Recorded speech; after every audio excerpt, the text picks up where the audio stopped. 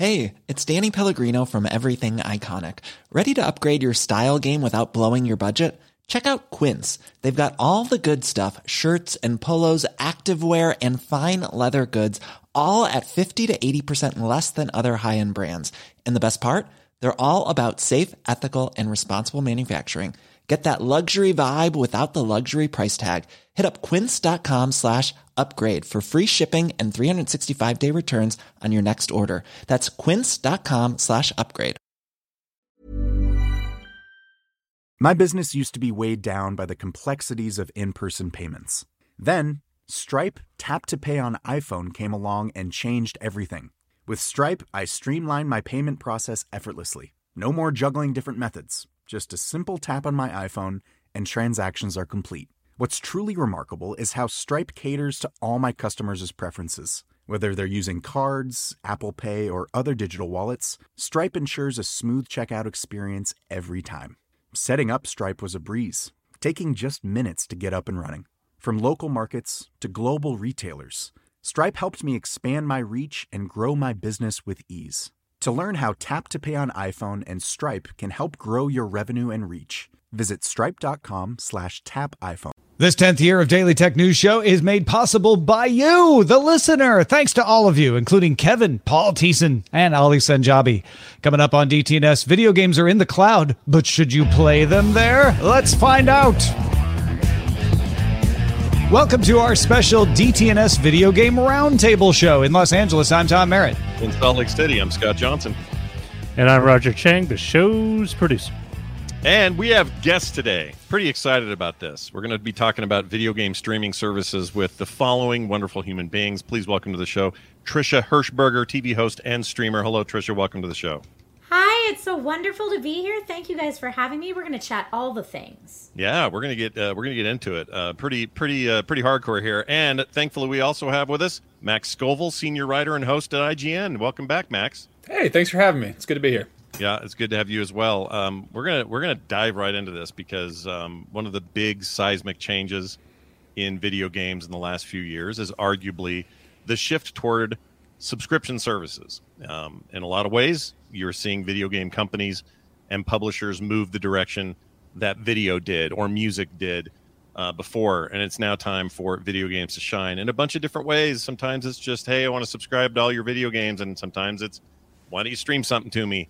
And some people are doing it through TVs, other people are doing it through consoles, and some people are doing it on their phones.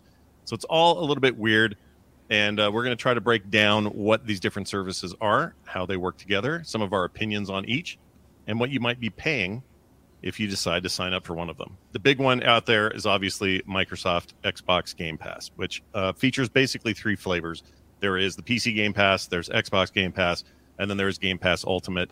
If you buy PC alone or Xbox alone, you're going to pay $9 or $9.99.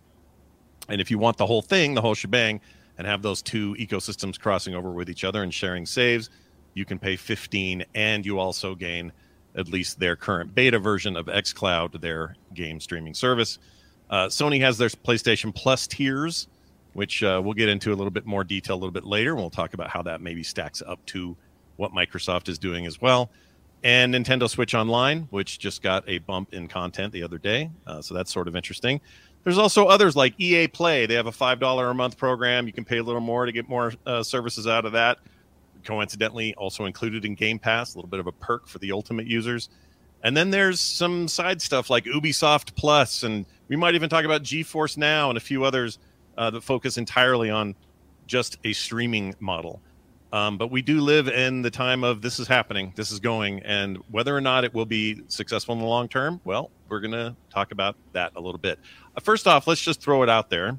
Trisha, do you think these services compare well to each other as currently constituted? Like, how do you think the Xbox offering with Game Pass and Game Pass Ultimate stacks up to with Sony's answer with their 3+ tiers?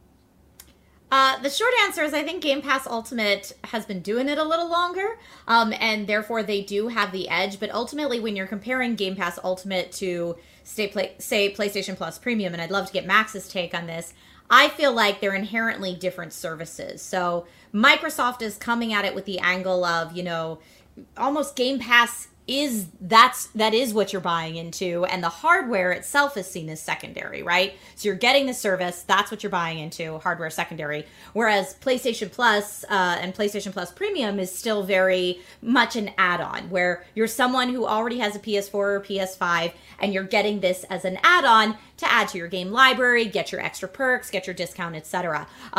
And so the two of them just inherently are different models. I think that Microsoft does a much better job of letting you play on multiple different devices. I know PlayStation has an app that lets you do some streaming to a PC, but in my experience, it's been a bit of a mixed bag, not quite as reliable. Whereas, Microsoft, this is the strategy they've been going with now for years. And so they kind of are king of that castle, if you will. But again, I'd love Max's take on this. I would too. Like, it's the way Microsoft works, they've got a lot of backbone in this game. They've got a lot of back end, I should say.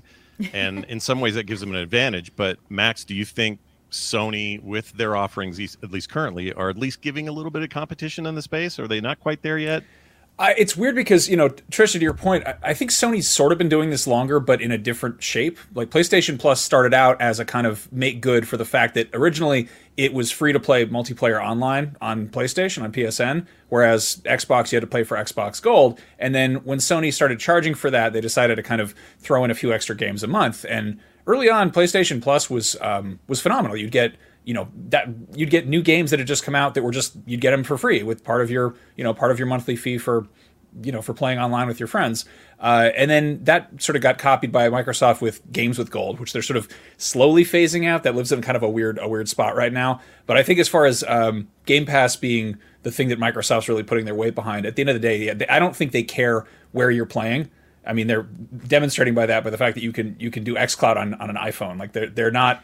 Microsoft is they make software, they make operating systems, they make the thing you're using to engage with the hardware. It's the direct interface rather than the actual hardware itself. Whereas Sony is a consumer electronics company. They want to sell PlayStations, they want to sell DualShock controllers, and it's a different approach for both of those. The thing that bugs me about what happened to PlayStation Plus is they recently introduced the tiers system, which I think is just, it hasn't been messaged well. I think it's just, there's a sort of, there's the classic sort of like In-N-Out menu, and then there's the 17-page like New Jersey diner menu. Yeah. And it's like In-N-Out, you're like, I'll have that one. And the other one, you're like flipping through trying to choose your options. And in the case of PlayStation Plus, there's a fair amount of fine print to read and to sort of figure out what you're getting. And the premium tier is awesome. It's got a lot of really cool stuff in there.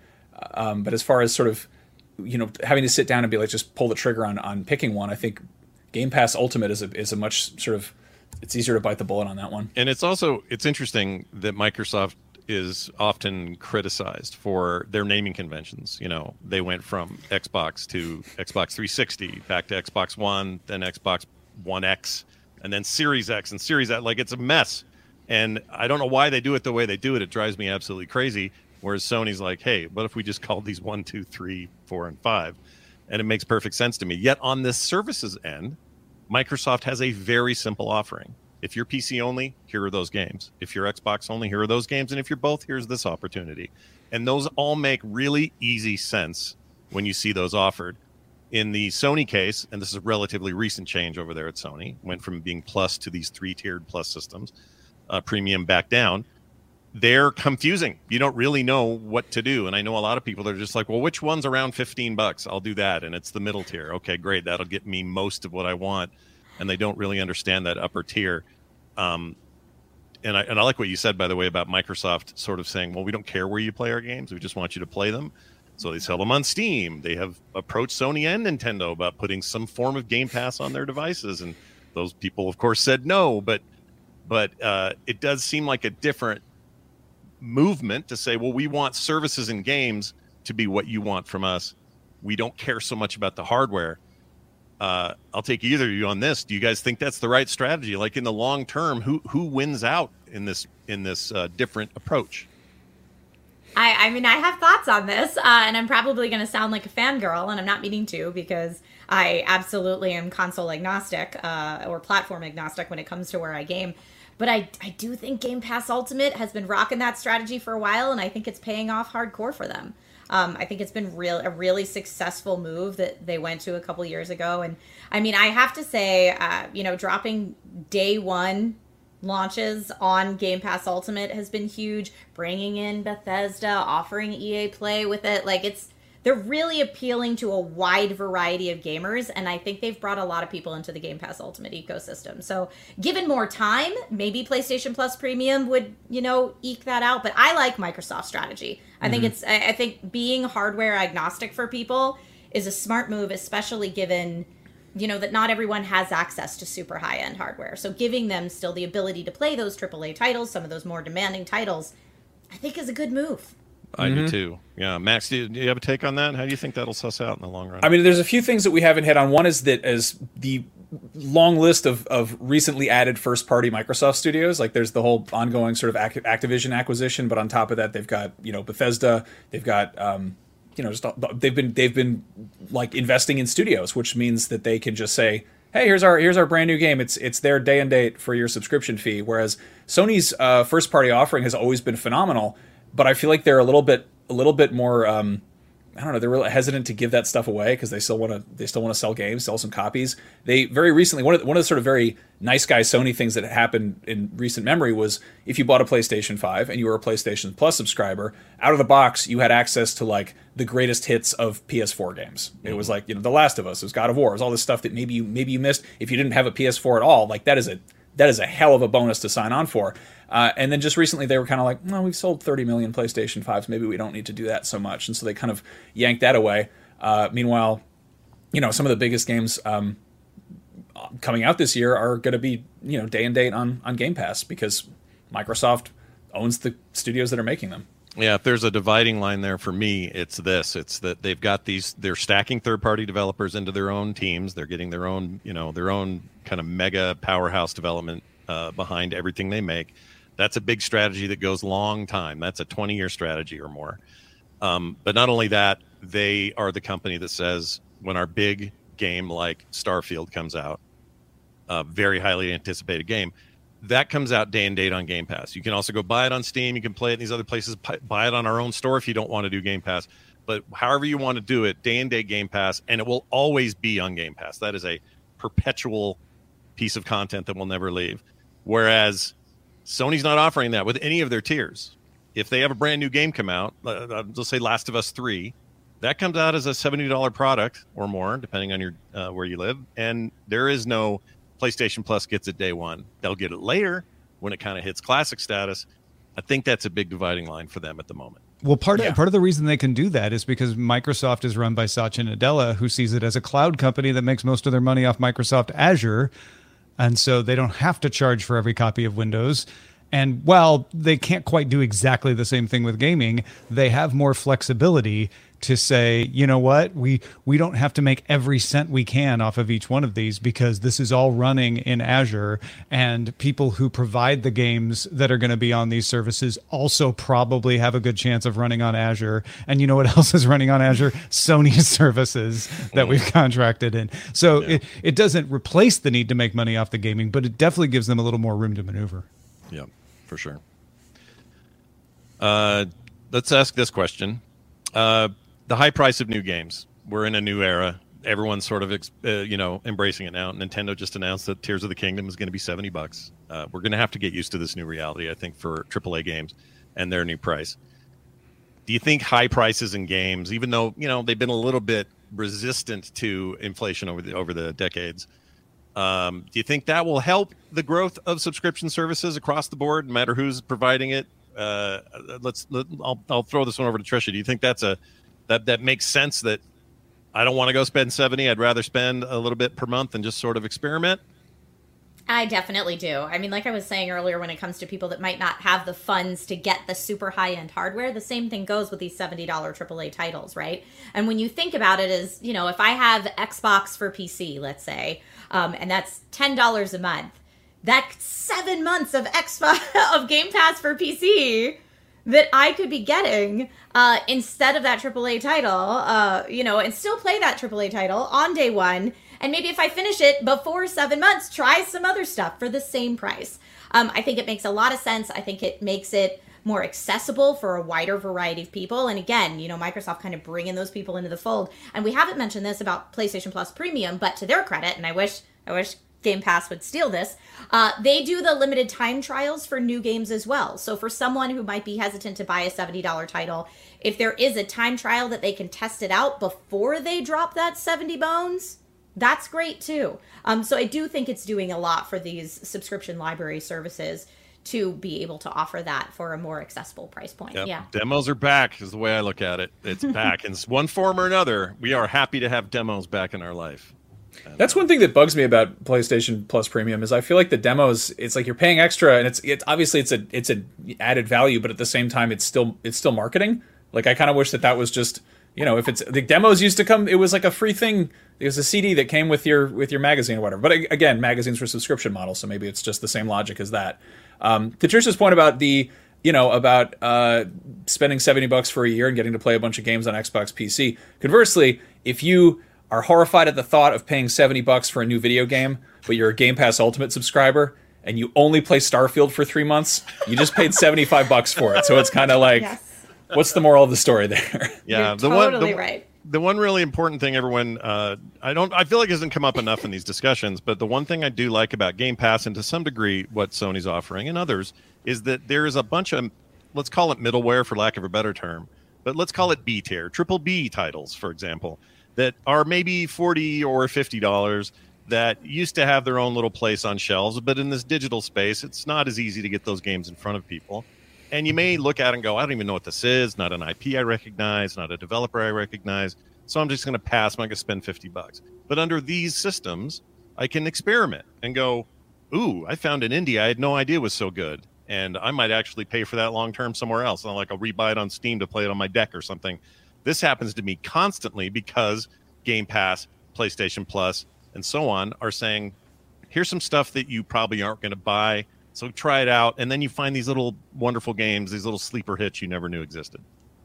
Absolutely, Scott. Some of the stuff that's come out of ID at Xbox is just chef's kiss. And I think outside of kind of the gaming industry, professionals and outside of the journalistic space, you may not have had a chance to look at them. So... Yep. Right on.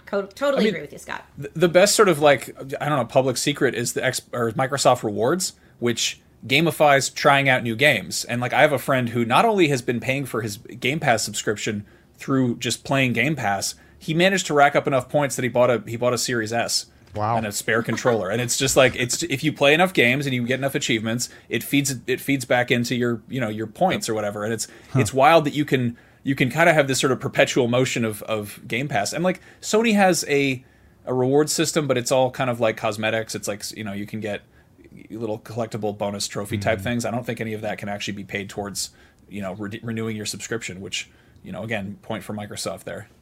Well, we want to hear where everybody in the audience falls on this sort of thing, subscription versus individual titles. We know you have opinions, so send us your emails, folks. feedback@dailytechnewsshow.com.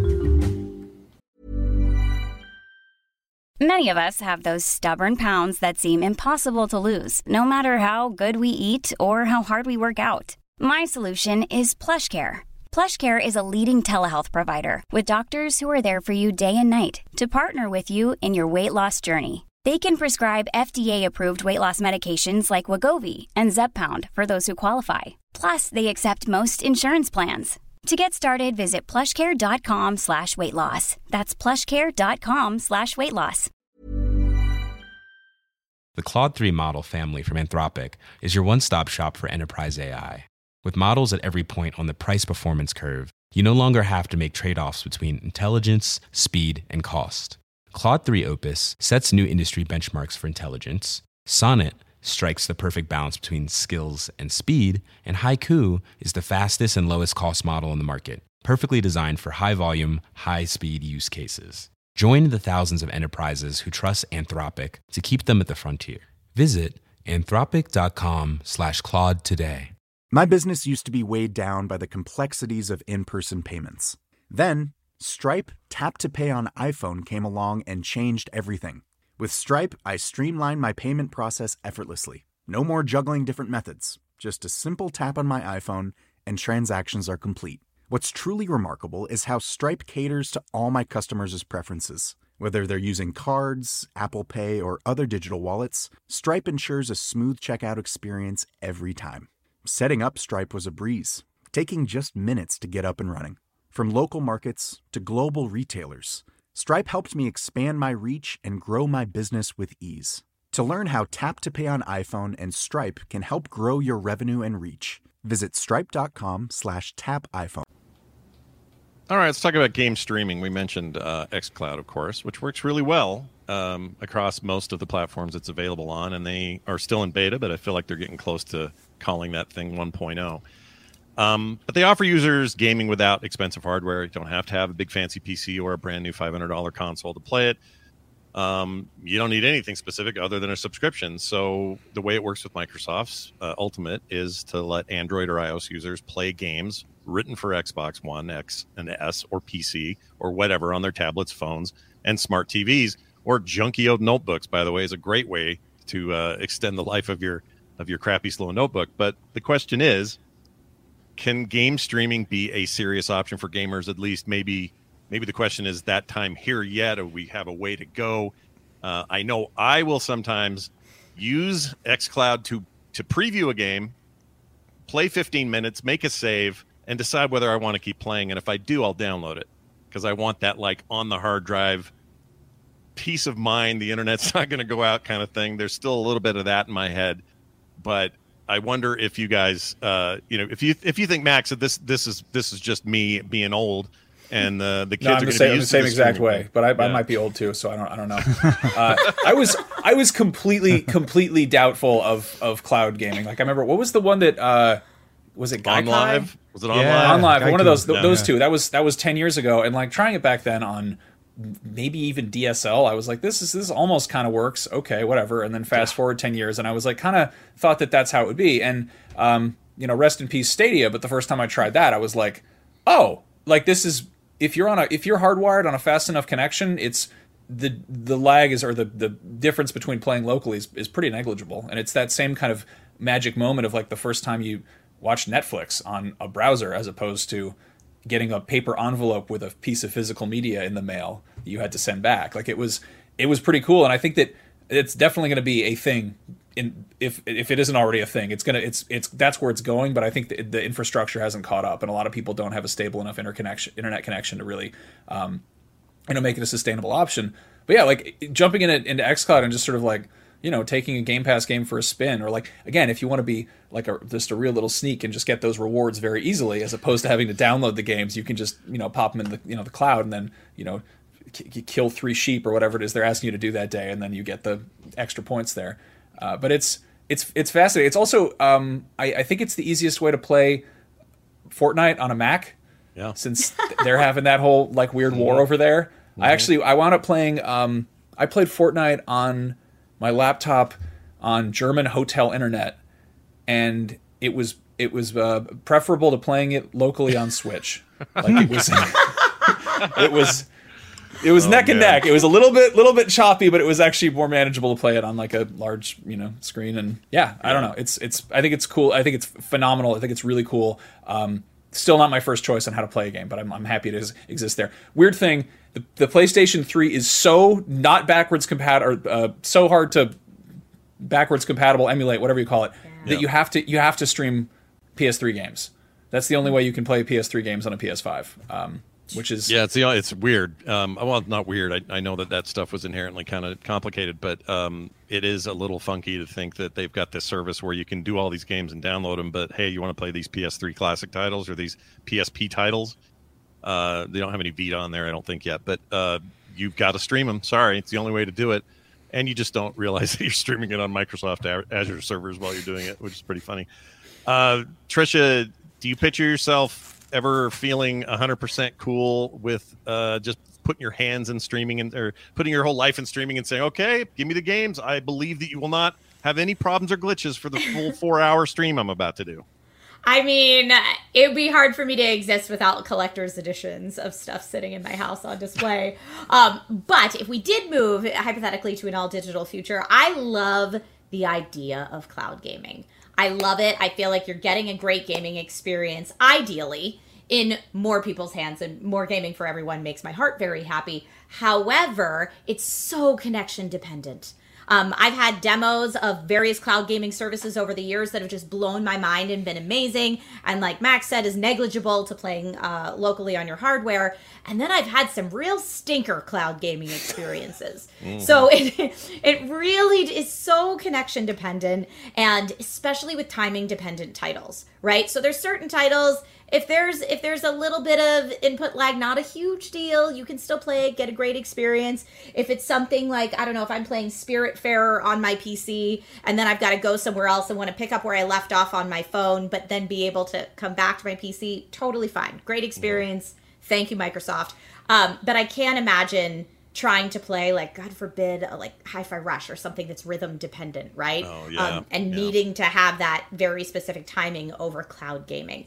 I don't think we're there yet. I love the concept of it. I hope for a future in the next, 20 years, maybe, where cloud gaming can be at the same place, where it's that premium of an experience like we have now on local hardware. But Scott, you mentioned it earlier, being able to test out a demo through cloud gaming and then locally download it for your more premium experience when you decide you've wanted to make that investment.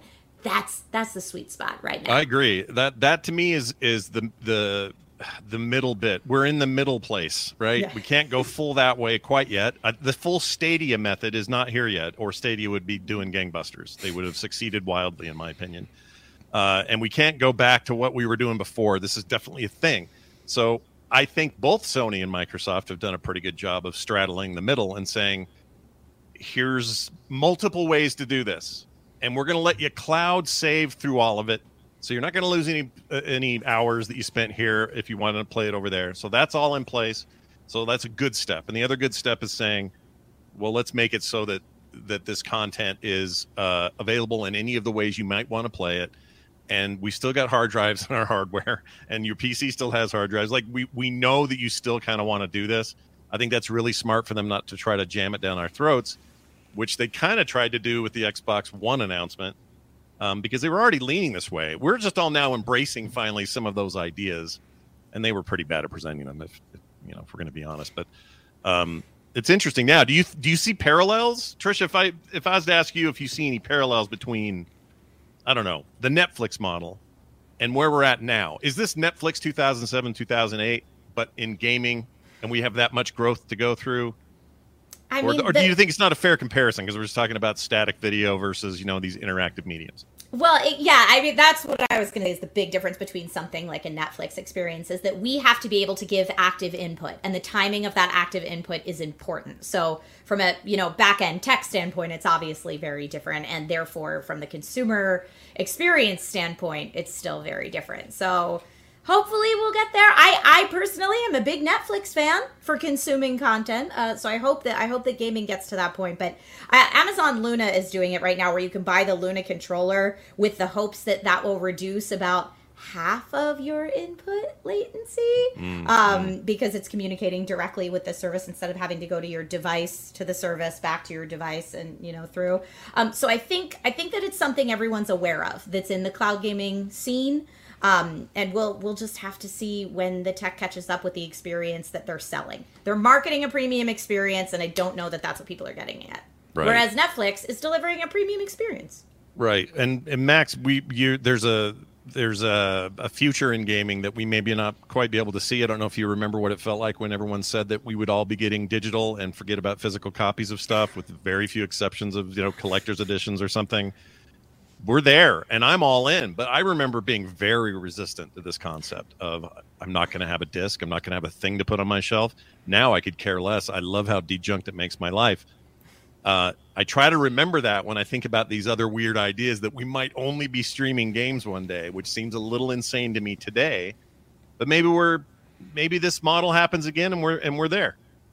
Yeah, I mean, the fear of, I think, physical media enthusiasts is that one day your digital copy will just stop working, which is, it's a valid concern. It's an even more valid concern if you're playing through a subscription, because they pull stuff off of the library or they change what's available, which is that's a huge pain to just sort of be like, oh, I'm going to play this thing. And then it's like, I've had that happen with Game Pass where I install a ton of stuff and I'm like, I just, it's just adding to the backlog or what have you. And then I try to load it up and it's like, you have to buy this because it's not on Game Pass anymore. Sure. Tough luck, buddy. Too bad. Yeah. It's too bad because the third-party stuff is mostly affected by that, obviously, because the first-party stuff should stay in perpetuity. But I think maybe that's also why Microsoft's buying all these studios and really ramping up their development, because they want to be able to say these are not only day-and-date Game Pass games, but they're also not going anywhere. And they're also from companies like Obsidian Entertainment, who makes no garbage. They make nothing but wonderful games, and now we own them, so you'll always have them. But it still happens. It'll be like Spiritfarer is a good example that's still on there and has been on there forever. And I love that game, but I'm terrified they're going to pull it because it's not their game. It's somebody else's. So there are these caveats, right?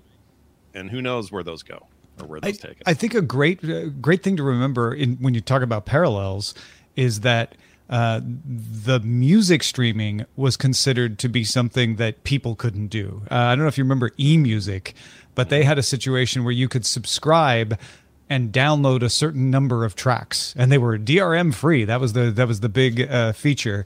And then Spotify came around in 2006, and people were like, "Yeah, but who has bandwidth to do that? You know, how are you going to listen when you're walking around? It's not like 2G gives you enough speed to stream music."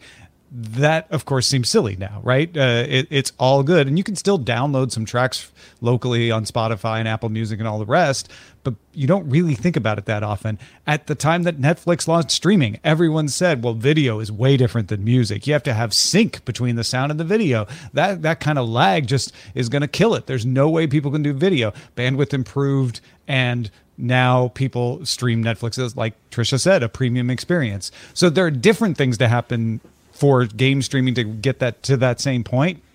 You have to reduce the latency to almost zero. You have to get rid of things like jitter and judder. But those are the kind of promises that 5G and 6G make.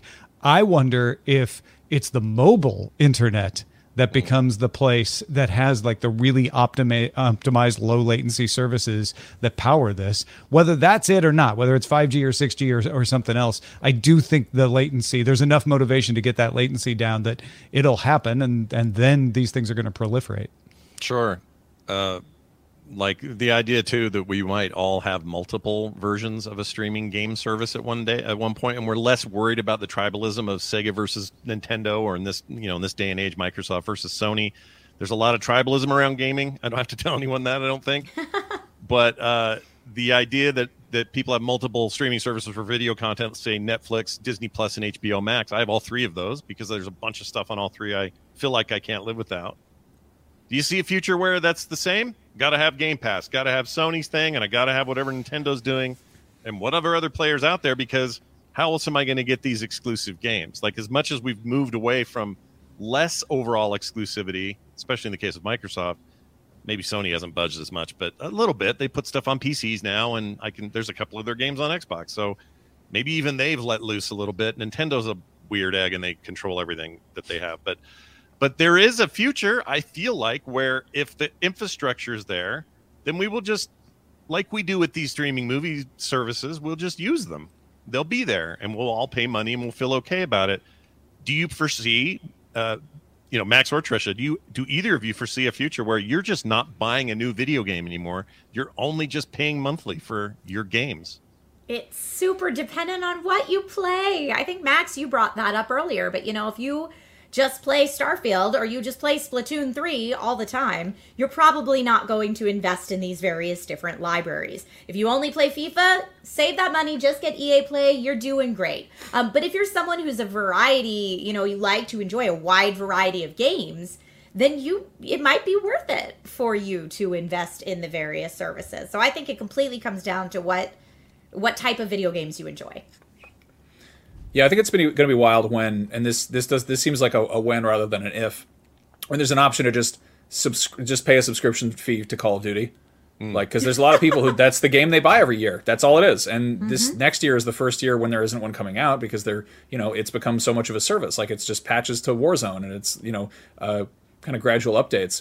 And that's the thing, is kind of in tandem with subscription services, we're also seeing games as a service, which is a whole other arms race that's happening, where it's you're competing for people's attention, you're competing for people's time, and you look at a whole bunch of games as a service just kind of closed up shop. Like I don't know, there's Rumbleverse, Knockout City, EA killed Apex Mobile, what have you, and it's It's because you can only really play one game at a time, and for games that are competitive, it requires you to practice a fair amount. It's not just like, oh, I'm gonna go play Fortnite and beat it. You don't beat Fortnite. It's just it gives you more and more stuff to do, and you try to up your stats or whatever. And that's a whole other conversation to have. But I think I think people are there are always going to be people who are going to buy games in some capacity. But I think we're going to see maybe weirder subscription models come along, where it's if you only want this thing, EA Plus Play, whatever it's called, is the kind of the beginning of that, because like Call of Duty, there's a lot of people who are just there for Madden or FIFA, and that's it's kind of if they can cut out the console maker, like if people don't want to shell out $500 for a new box to play one game, and instead they can just play one game on their phone or their smart TV through an app that is money going directly to EA as opposed to any middleman or third party. That seems kind of like a no-brainer there. Do you either of you think that mobile services, as currently constituted anyway, Apple's got its arcade subscription service, which I use, and sadly I don't use it as often as I pay for it, but it's there. Google Play Pass as well. These are I won't call them up and coming, but they're established services that are mobile focused. And while they either of them don't currently offer a streaming style service, they let you download games that are otherwise premium games. In Apple's case, they're only available there. Sometimes they're remakes of older games that perhaps were, cost you money in the past, but you're playing them as long as you're subscribing. You have access to those games. It feels like that's smart for them to do because they need to have some skin in this game. And it is the most played platform for games, whether we hardcore gamers like it or not. Mobile is a threat. It still feels like, though, that's real tenuous, and these other companies are going to figure out ways to dominate those platforms. Curious if either of you have any. We'll start with Trisha. Any thoughts on mobile's role in this moving forward? I mean, you really have to be into mobile gaming, I feel like, to go with Google Play Pass or Apple Arcade. Because, again, it's that how many games you play. If you play one game all the time, I don't know that you're going to want to invest in a mobile library. However, if you're an Android person and all you like to play is Android mobile games, then have at it. Enjoy all those games. I'm not a huge mobile gamer, so I don't foresee a world where I would be paying for a variety of mobile games. But, in especially in different parts of the world, mobile games are where it's at. So, Max, I'm going to hand that over to you. I don't know if you play a lot of mobile games. Not really. That's one thing it's never really clicked for me. It's less so than ever now that I'm not really commuting or riding planes as much. So I don't know. Yeah, I had Apple Arcade for a second. I love that there are a handful of bespoke games that make use of the actual device you're using, which has something special to it. But the mobile market is an entirely different beast. I think there is definitely it's kind of the console PC market and the mobile market are kind of, bleeding together in certain areas. You see this with, Fortnite is a big one. There was a point in time where the thought of playing a game like that on your phone, you think like your phone is Bejeweled or Candy Crush or whatever. Right. And consoles is like, that's the big world you're running around and jumping on motorcycles and shooting people. It's like, this is, now it's the fact that mobile is capable of that. It's really not. I don't know what's holding it back from doing the same stuff at this point. Yeah, I think it's interesting too that mobile has embraced one aspect sooner than these other services, and that is a family plan of some sort or a way to get greater value out of it for more people.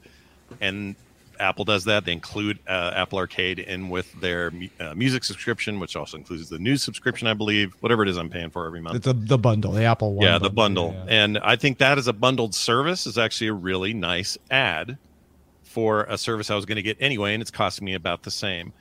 Consoles have been slower to do that. Like, there are 3 tiers for Sony's Plus now, and there are multiple tiers depending on where you want to play for Game Pass, but none of them account for any sort of like, hey, do you want to do this with a household of 5 people? We'll make you this deal, and you can all log in as these different names and download stuff separately and have all these saves. Like, I feel like there's an opportunity there, and they haven't done it yet. Maybe the pressure isn't on. I don't know, but that could be one interesting effect of what mobile is doing if that side of it bleeds over into the console side. I want to see more of that. Microsoft, I want to know one thing really badly. Microsoft is testing out Game Pass Family Plan. The only place they're doing it is in Ireland and Colombia, which seems like I'm not an expert on this stuff, but it seems like a very arbitrary territories to try this out in. But I mean, happy for anybody who's there who gets to take advantage of this. That seems, having a family plan for gaming seems like really, really important, because you don't want your little brother playing your Starfield file. Like, you don't want that. Seems I gave a Game Pass like subscription to my nephews, and there's 2 of them, plural. And I felt kind of bad about that afterwards. I'm like, are they going to be kicking each other's ass because one of them wants, mom said it's my turn on the Xbox or whatever? Right. Like, it's a thing. And that's one area where Nintendo, like, they're doing their own little thing in the corner. They're like, every month you get maybe some forgotten NES game, or like, finally you can play Minish Cap on a portable device again. But they're also like, yeah, you can share with your family, because that's always been a family first company, and I think they understand that, which is very cool. Yeah, I agree. I wish they understood more about how consoles and stores worked and things like that. But that is a topic for a different time as well. To kind of round things out here, I thought it might be kind of fun to pick what we would pick today, so that listeners can kind of make a decision, I guess, what we would pick in various environments. So let's say we're console gamers, and we are, and we want the best possible bang for our buck. Obviously, it depends. If you've already got one of these consoles, that may make the decision for you. But if you had to vote for the best thing in going right now, Max, we'll start with you. Who has the best console subscription service right now? I'm going to say Game Pass. You think so too, Trisha? Where are you at with that? Yeah, I mean, it's so hard. It's so platform specific, what types of games you like to play and where you like to play them.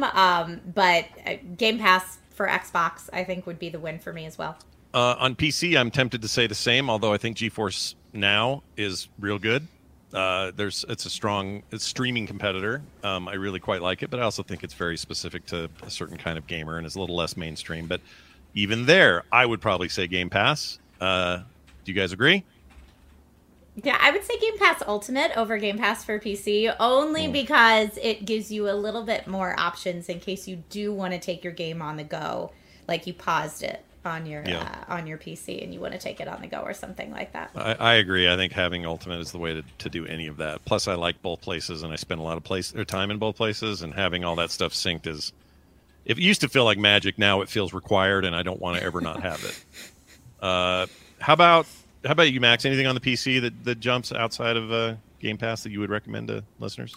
I'm not a huge... I don't play a lot on PC, but again, Game Pass seems pretty solid. I think depending on what you're interested in, those are areas where maybe that's where EA Play or Ubisoft Plus are, good options to choose from. Like, we're talking about this. Is EA Play is what? Is it $5 a month? $5 by itself, and if Game Pass just includes it, if you get Ultimate, there's also a $15 version of EA Play that lets you have early access and day and date releases. So they got a little bit of granularity there as well. But its best use case, I believe, is an add-on to Game Pass. If I was to make an argument, casual gamers, they run into a little bit of a different problem. Although as this streaming stuff starts to converge, it's less and less of a problem, because even if you're casual, no matter what you're playing on, you'll be able to stream from some service. But I think Apple Arcade is a decent value if you're in that ecosystem. Nothing wrong with that. They also make it so every one of those games has to support a controller. All of them have to do cloud saves, and all of them have to play on the Mac, the iPad, and the phone. So they've got, kind of a good continuity going there if you're in that ecosystem. I would also make a big thumbs up for just about all of these options where possible on M1 or M2 Macs. The Silicon Macs are running everything really well, including stuff they used to run poorly on Intel through Steam and other services. So I would recommend most of what we've talked about today on those devices, especially in the case of Game Pass Ultimate. Streaming to a Mac is a no-brainer. It's really, really easy. But if you're feeling like a casual player, you're really not sure about that, Android has their thing. Apple Arcade's okay. And, the Mac, still not like a powerhouse game machine, but it's a machine that is much more capable now, especially if you're getting something with the new Apple Silicon stuff in it. I hope that helps somebody out there listening to today's show, and having you guys on was fantastic today. How about talking to you guys. a big round of applause for our moderator, Scott Johnson, as well? I don't know about that. Yeah, there we go. Well, thanks. It was an honor. I could talk about this stuff all day, of course. Tom already knows that. So having a chance to sit and to talk to some like-mindeds about it and hopefully inform people a little more about how this is all shaping up has been a pleasure. So thank you so much for letting us do it, Tom. Before we go, Scott, where can folks find more of what you do? Well, I just finished a huge 3-hour episode of Core last night. And so I'm going to point people toward a video game podcast I do on the weekly called Core. You can find it at frogpants.com/core, where me and my co-hosts go over all the big news and the little stuff in gaming, including the things we play every week. It's a big, meaty show, and it's a lot of fun, and we make people laugh, apparently. So check it out, and let me know what you think. You can find it wherever you find your podcast. Just search for Core. Trisha Hirschberger, a pleasure as always. Thank you again for sharing your knowledge with us. Where can folks find more of what you do? Thank you for having me, Tom. It's always such a good time. You might see my face if you follow a lot of PC gaming news, PC building news, at some launch events coming up soon, as well as on all the socials at That Girl Trish, no I in the girls, so just that GRL Trish. And I try, any day I'm not on set hosting, I really do try to stream on my Twitch channel, twitch.tv/Trisha Hirschberger. So hit me up somewhere online and stay in touch. Fantastic. Max Scoville, pleasure to have you back as well, my friend. Thanks for sharing your knowledge with us. Where can folks find more of what you got going on? I'm over on IGN.com, the various media tendrils of IGN, its apps and channels and whatnot. I host a weekly PlayStation show called Podcast Beyond, which exists in audio form and in video form, whichever you prefer. There's considerably less Game Pass worship on that show. We try to say nice things about PlayStation Plus, but there's plenty of good stuff, PlayStation stuff to talk about these days. So check that out if you're interested. Excellent. Thanks again, everybody. And special thanks to Drew Tauber, one of our top DTNS Lifetime supporters. Thank you, Drew, for all your years of support. Folks, we need patrons. We can do these special roundtables because we have people who are patrons. So if you're hearing this on the free feed, you've got a couple bucks a month. You'd like to get some extras, maybe things like this earlier sometimes than they are elsewhere. By all means, go check out, see what the free stuff is. There's even some merch perks in there. You might get a hoodie. You might get a coffee mug. Patreon.com/DTNS. You can also catch the show live Monday through Friday, 4 p.m. Eastern, 2100 UTC. Find out more about that at dailytechnewsshow.com/live. Back tomorrow with our special monthly DTNS weekend edition, all about photo news. We'll talk to you then. This show is part of the Frog Pants Network. Get more at frogpants.com. Diamond Club hopes you have enjoyed this program.